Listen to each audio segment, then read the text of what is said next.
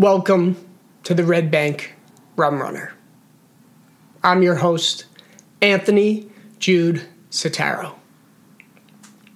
In 1888, my ancestors settled and built an Italian colony at the foot of Cooper's Bridge in Red Bank, New Jersey. In 1903, my great-great-grandfather, Don Vito Setaro, was murdered by the head of the largest bootlegging ring on the North Jersey shore, John Calandrillo. Instead of becoming mortal enemies with the man who murdered his father, the exact opposite happened.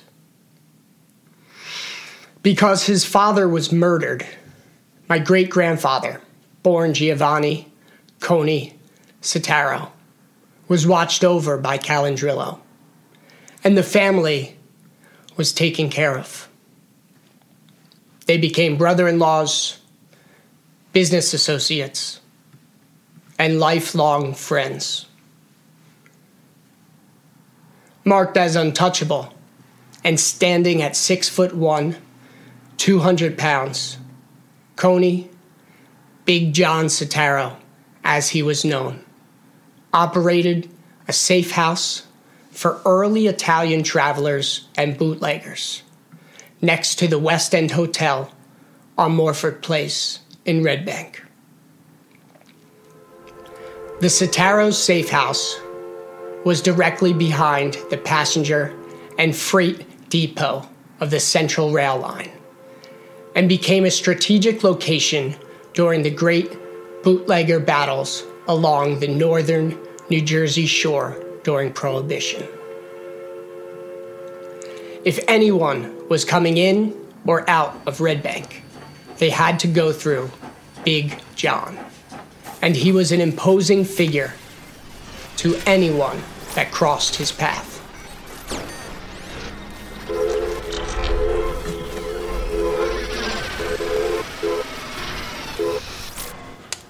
Good evening. Are you sure you want to proceed? You come here seeking answers. Yes. Be careful. Secrets, some of them were never meant to be uncovered.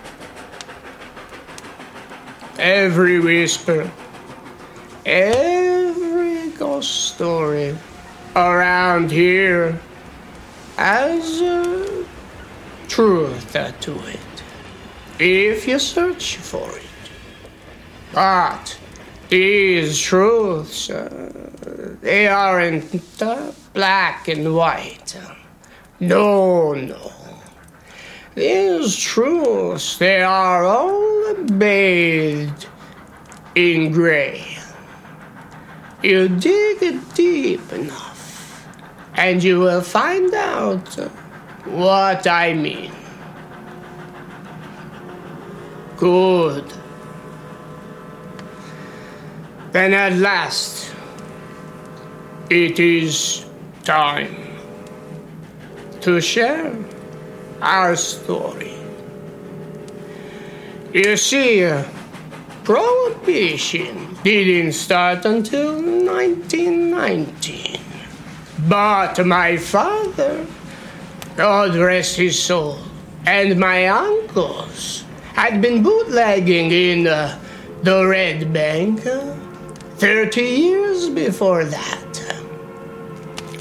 Bootlegging was not a new idea. It was well established in the Red Bank, and we were all involved. We wouldn't let anyone take us out of business. Bootlegging comes with a lot of blood and money. But, like I said before, there is no all black and white here. Yes, that's right. You see, when we came from Sassano, Italy, we had a plan, and it was a good plan. John Calandrello's father, Gaetano, had a bottling plant in Brooklyn and one in Red Bank. Tom, as we called it, Gaetano, was one of the biggest bottlers on the East Coast. Tomatoes, ketchup, and on the side, booze. My people, Setaros, we are all well known for our wine throughout the world. Casa Setaro in Italy, overlooking Mount Vesuvius, is one of the finest vineyards in all of Italy. So, when we came to America, no one back home questioned why when we wanted to establish a winery in Red Bank. We were all legitimate businessmen who happened to have an affinity for wine and spirits. So, we came to America to live off the land, the way Setaros always have, since King Robert first gave Nicola that land in Capri nearly 1,000 years ago. That's right. We wanted to simply farm the land in Red Bank and make it fertile so that we could live off of the land, grow our grapes, and so that we could one day be able to harvest the grapes to make our wine so that we could bottle it and then sell it. And, well, before you know it, we would have our own little, how do you say, enterprise. So, we, the Setaros and the Calandrellos, we were destined to be best friends. From the very start, we had such a strong kinship ever since my father and Tom Calandrello would drink together at the West End Hotel on Morford Place in Red Bank. My grandfather, Don Vito Setaro, he was a great military officer, a military general under the King of Italy. He saw the way things were headed back home. Famine, war. He wanted better for all of us, for the whole family. So, he had an idea to relocate and recolonize the family here in America. His sons, my uncles, my father, they were all Italian military as well. They came here to America with my cousins in 1888 with the plan my grandfather, Don Vito Setaro, drew up. It was a plan, an ironclad plan, and he had it all mapped out. He wanted to create a place where the Setaros could live off of the land in Red Bank. That's right. At the time, there was no other Italian farmers here in New Jersey. And so, when my grandfather told his sons about this, you know what they said? Papa, we will go to America and succeed. That's what they told him when they talked with him on his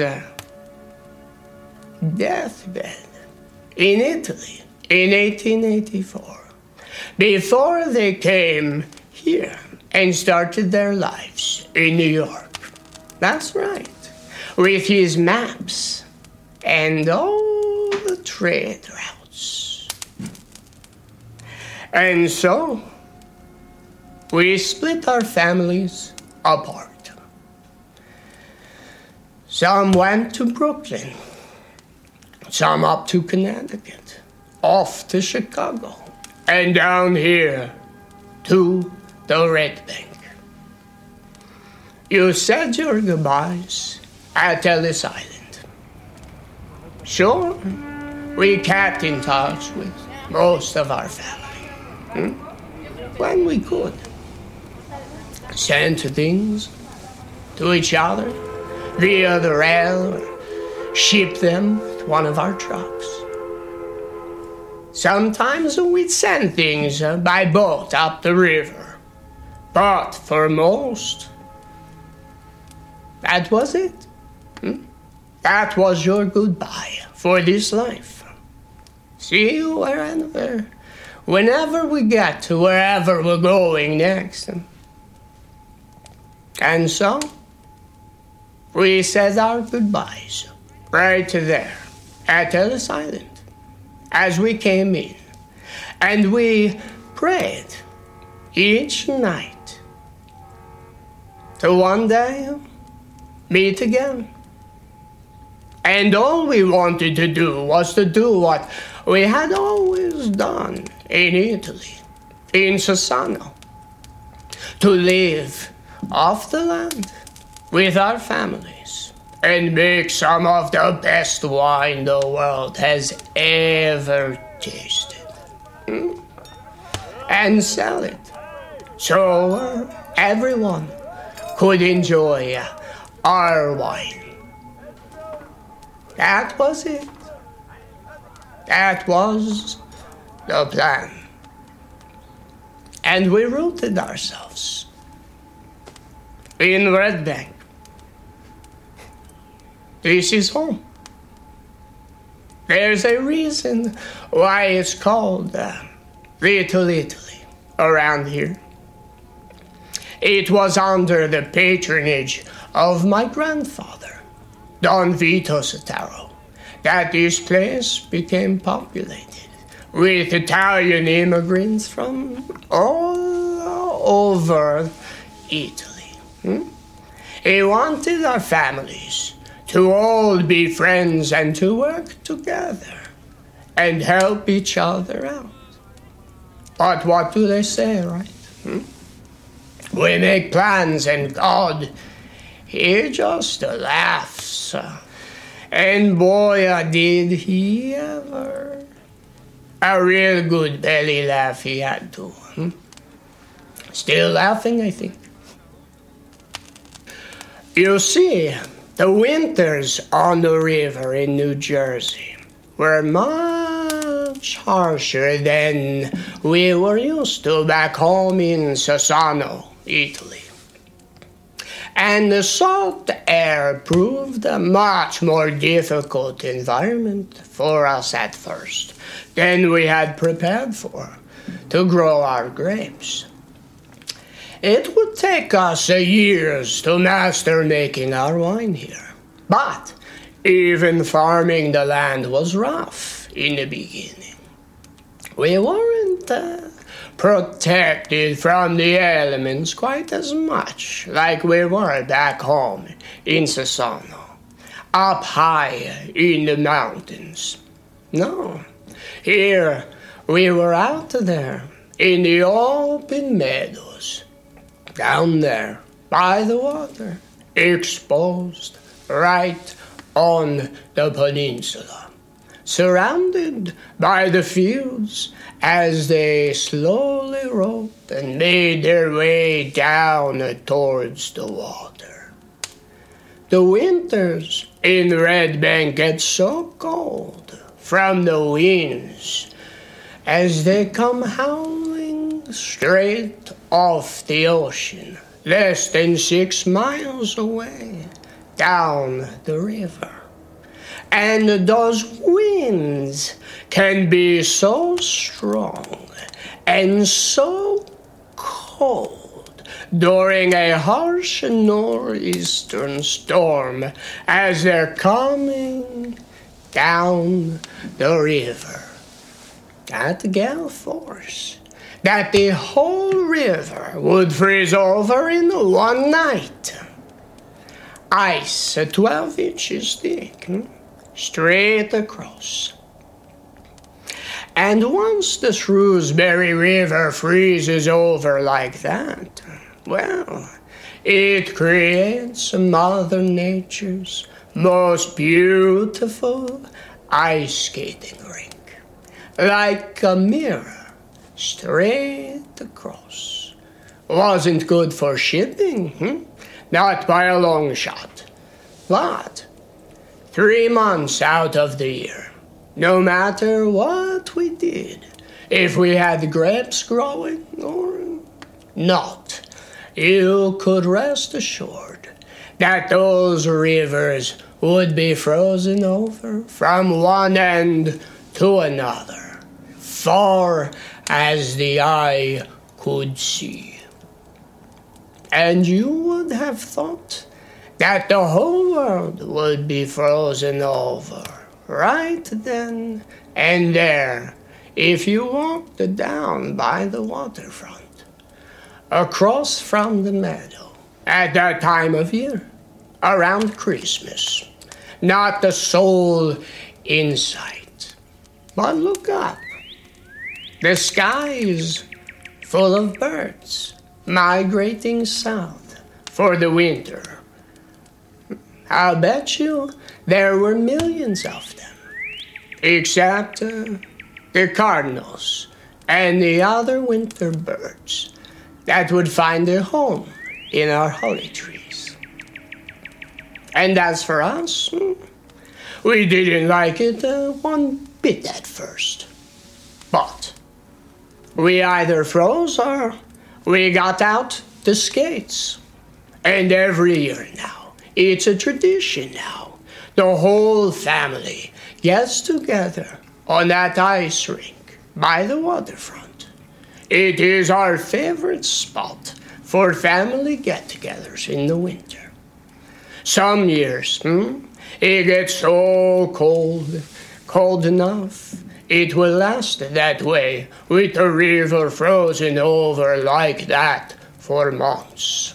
As if someone just painted a mirror across the water, stopping time as they froze the earth with their paintbrush. And you can walk straight across there on the river, when it's frozen, right on over to the other side there, Middletown, like Christ walking across the sea. Nearly pissed myself the first time I saw a man do that, naturally. Never saw a man walk across the water before. It's real pretty there, too, when it's frozen. The ice is so shiny and smooth, like a glass, and the sunlight reflects off the sun, bouncing off the water beautifully.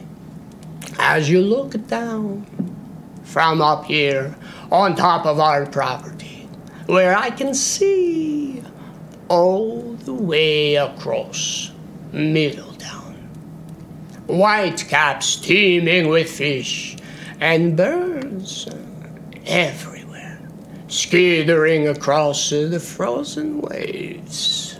It was real pretty.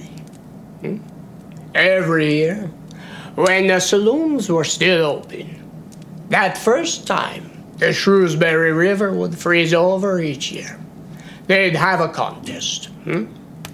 First man to ride his sleigh into town across the river there wins himself a free drink at the saloons. That's right. And you know what? That son of a bitch, Dan Acey, would win it every year, even into his 80s. That's right. Came flying across the river there on his sleigh, like a jolly old St. Nicholas. Coming into town, into the saloons, at full speed he was, on his sleigh. You ever tried to stop a sleigh being pulled by a horse while it's galloping, gliding, full speed across a sheet of ice, huh? Well, it's not too easy to stop a 900-pound stallion heading at full force like that, I tell you. And so, well, you can imagine that you'd certainly need a few drinks of whiskey after trying to stop that stallion now, wouldn't you? That's right. So Dan Acey, he'd be pulling up in front of the saloon with his big draft horse breathing hard.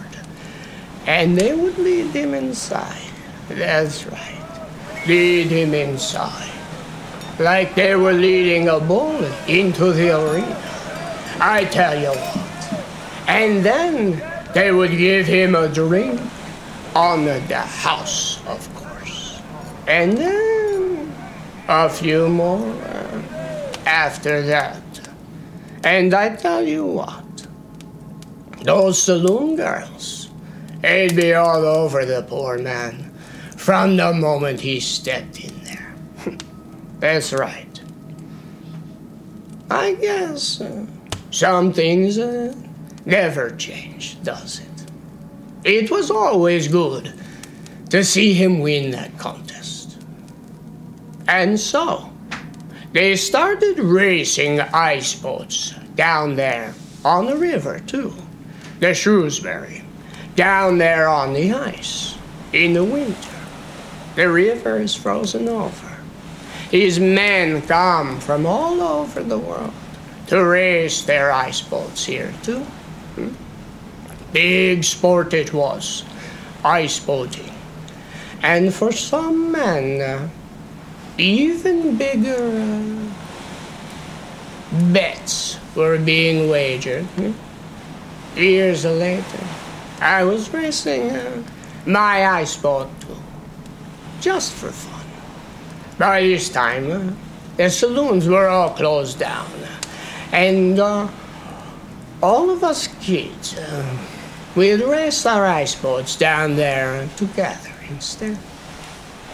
There's nothing like that sensation you get when you hear the ice cracking beneath your feet as you glide across the frozen river. They ran utility poles out there into the ice at night, down on the river. So the man could keep racing when the sun goes down. Had a big carnival down there too, right on the ice. Like you were standing out there, ice skating, inside a giant snow globe. And it would stay that way, with the river frozen over until the spring sun began to shine down and the little buds began to sprout on the flowers in the meadows along the shore. Showing signs of life along the waterfront. It was an absolutely breathtaking sight, staring down the mouth of the Shrewsbury River. A big tall glass of the earth's elusive elixir this beautiful flowing body of water, reflecting the sun, the moon, the stars, and the clouds. And there I was, with my father, walking across the ice, just like walking on a sidewalk. We were headed to the center of town for some food, at the little market where we would sit and have our lunch during those days. I never heard him scream, just a loud cracking noise, and I was falling. And then there I was, flying through the air, falling down into the frozen river. There's only one place to go if you're in the middle of the mighty Shrewsbury River and it's winter time. Down you go.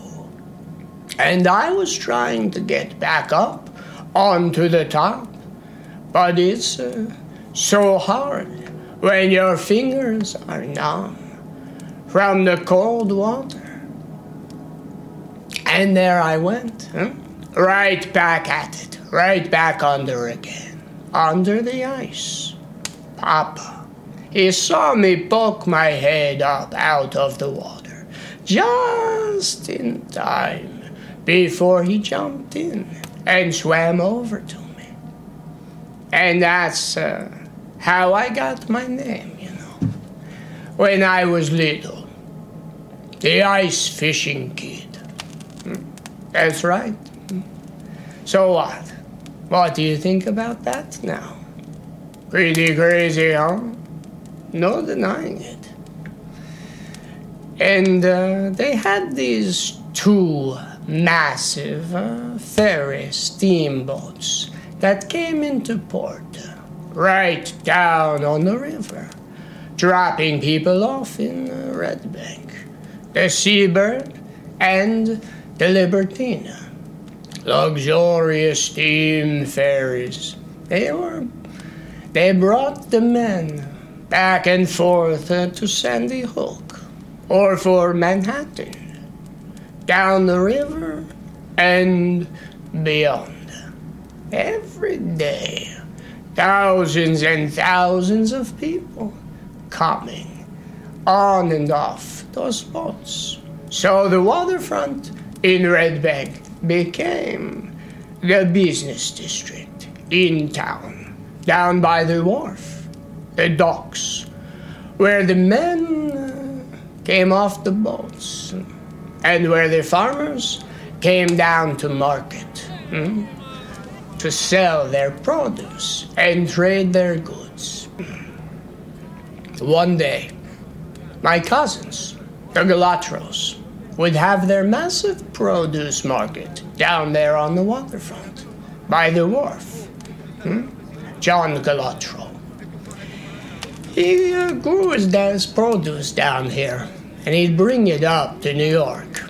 And on his way home, he'd help some of our family, help move them down here to Red Bank and the shore with his wagon. That's right.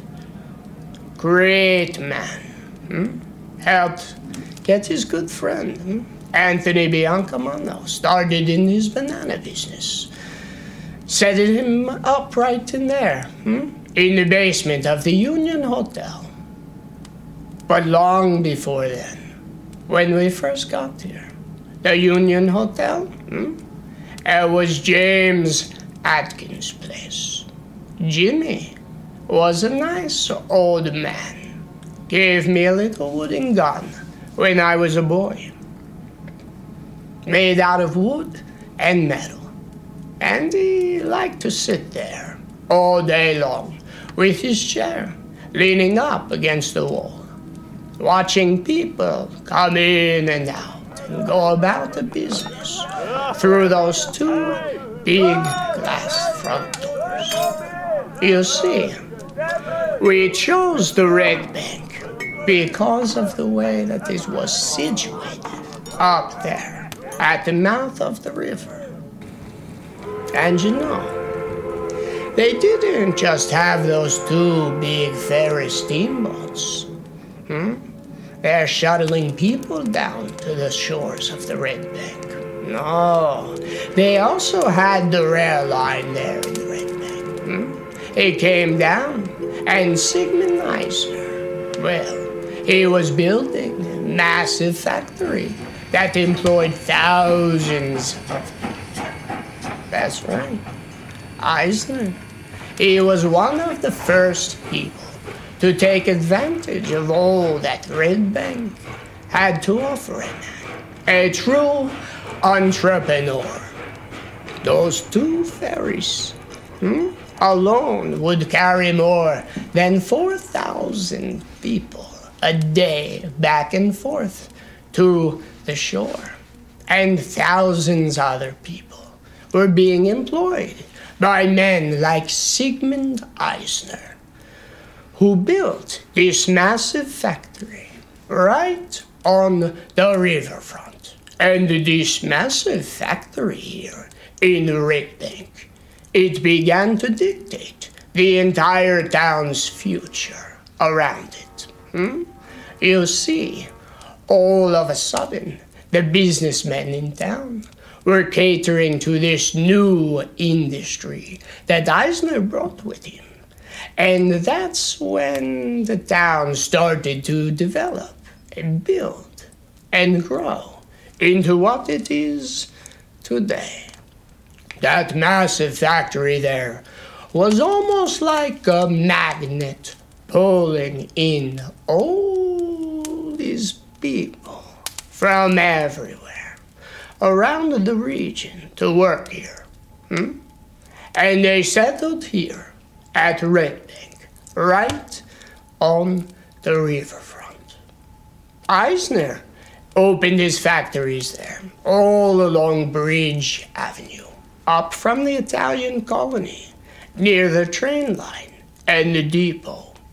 The beautiful surrounding countryside in Red Bank and Middletown also made for fertile land for farming once we learned to protect our crops from changing seasons. It was protected from the winds and the tides. Acres and acres and acres of lush, beautiful farmland all along the water. From there, in Red Bank, we could get anywhere we wanted to go in the state, or up to New York, by either rail or by water. It was the perfect place. Like we had somehow, miraculously, found and settled on the twin shores of Capri. We would have the vineyard to make the wine down here in Red Bank, and we would ship it to wherever it needed to go next. We had the bottling plants, the wagons, and we were building the rail line. And so, some of the family went up to Connecticut, others to Brooklyn, Staten Island, and to Pennsylvania. Some of the family went up there, near Philadelphia, near my cousin, one of the other Giovanni Setaros. He was a big opera singer. There were some big opera and summer vacation spots down here, as well at the Jersey Shore, that attracted very wealthy diplomats, dignitaries from all over the world. Even American presidents began to make their way here. Started attending Sunday Mass down there in Long Branch, at the Church of the Presidents, they called it. And of course, there was also some seedier, more unsavory places, where the wealthy could truly let loose and indulge in all of their wildest fantasies, explore their more hedonistic tendencies and desires. One such place was a little boarding house along some of the most pristine coastline on all the East Coast, down in Deal Beach, a place called the Hathaway House. Yes, the Hathaway House. There were many transient people coming into town for short stays, for business or pleasure. Because of this, there were several bars and taverns, like Hathaway House and the West End Hotel, that also offered rooms or flats for the night or short stays, offering patrons a stiff drink and a place to escape the boredom of everyday life and indulge their hedonistic tendencies.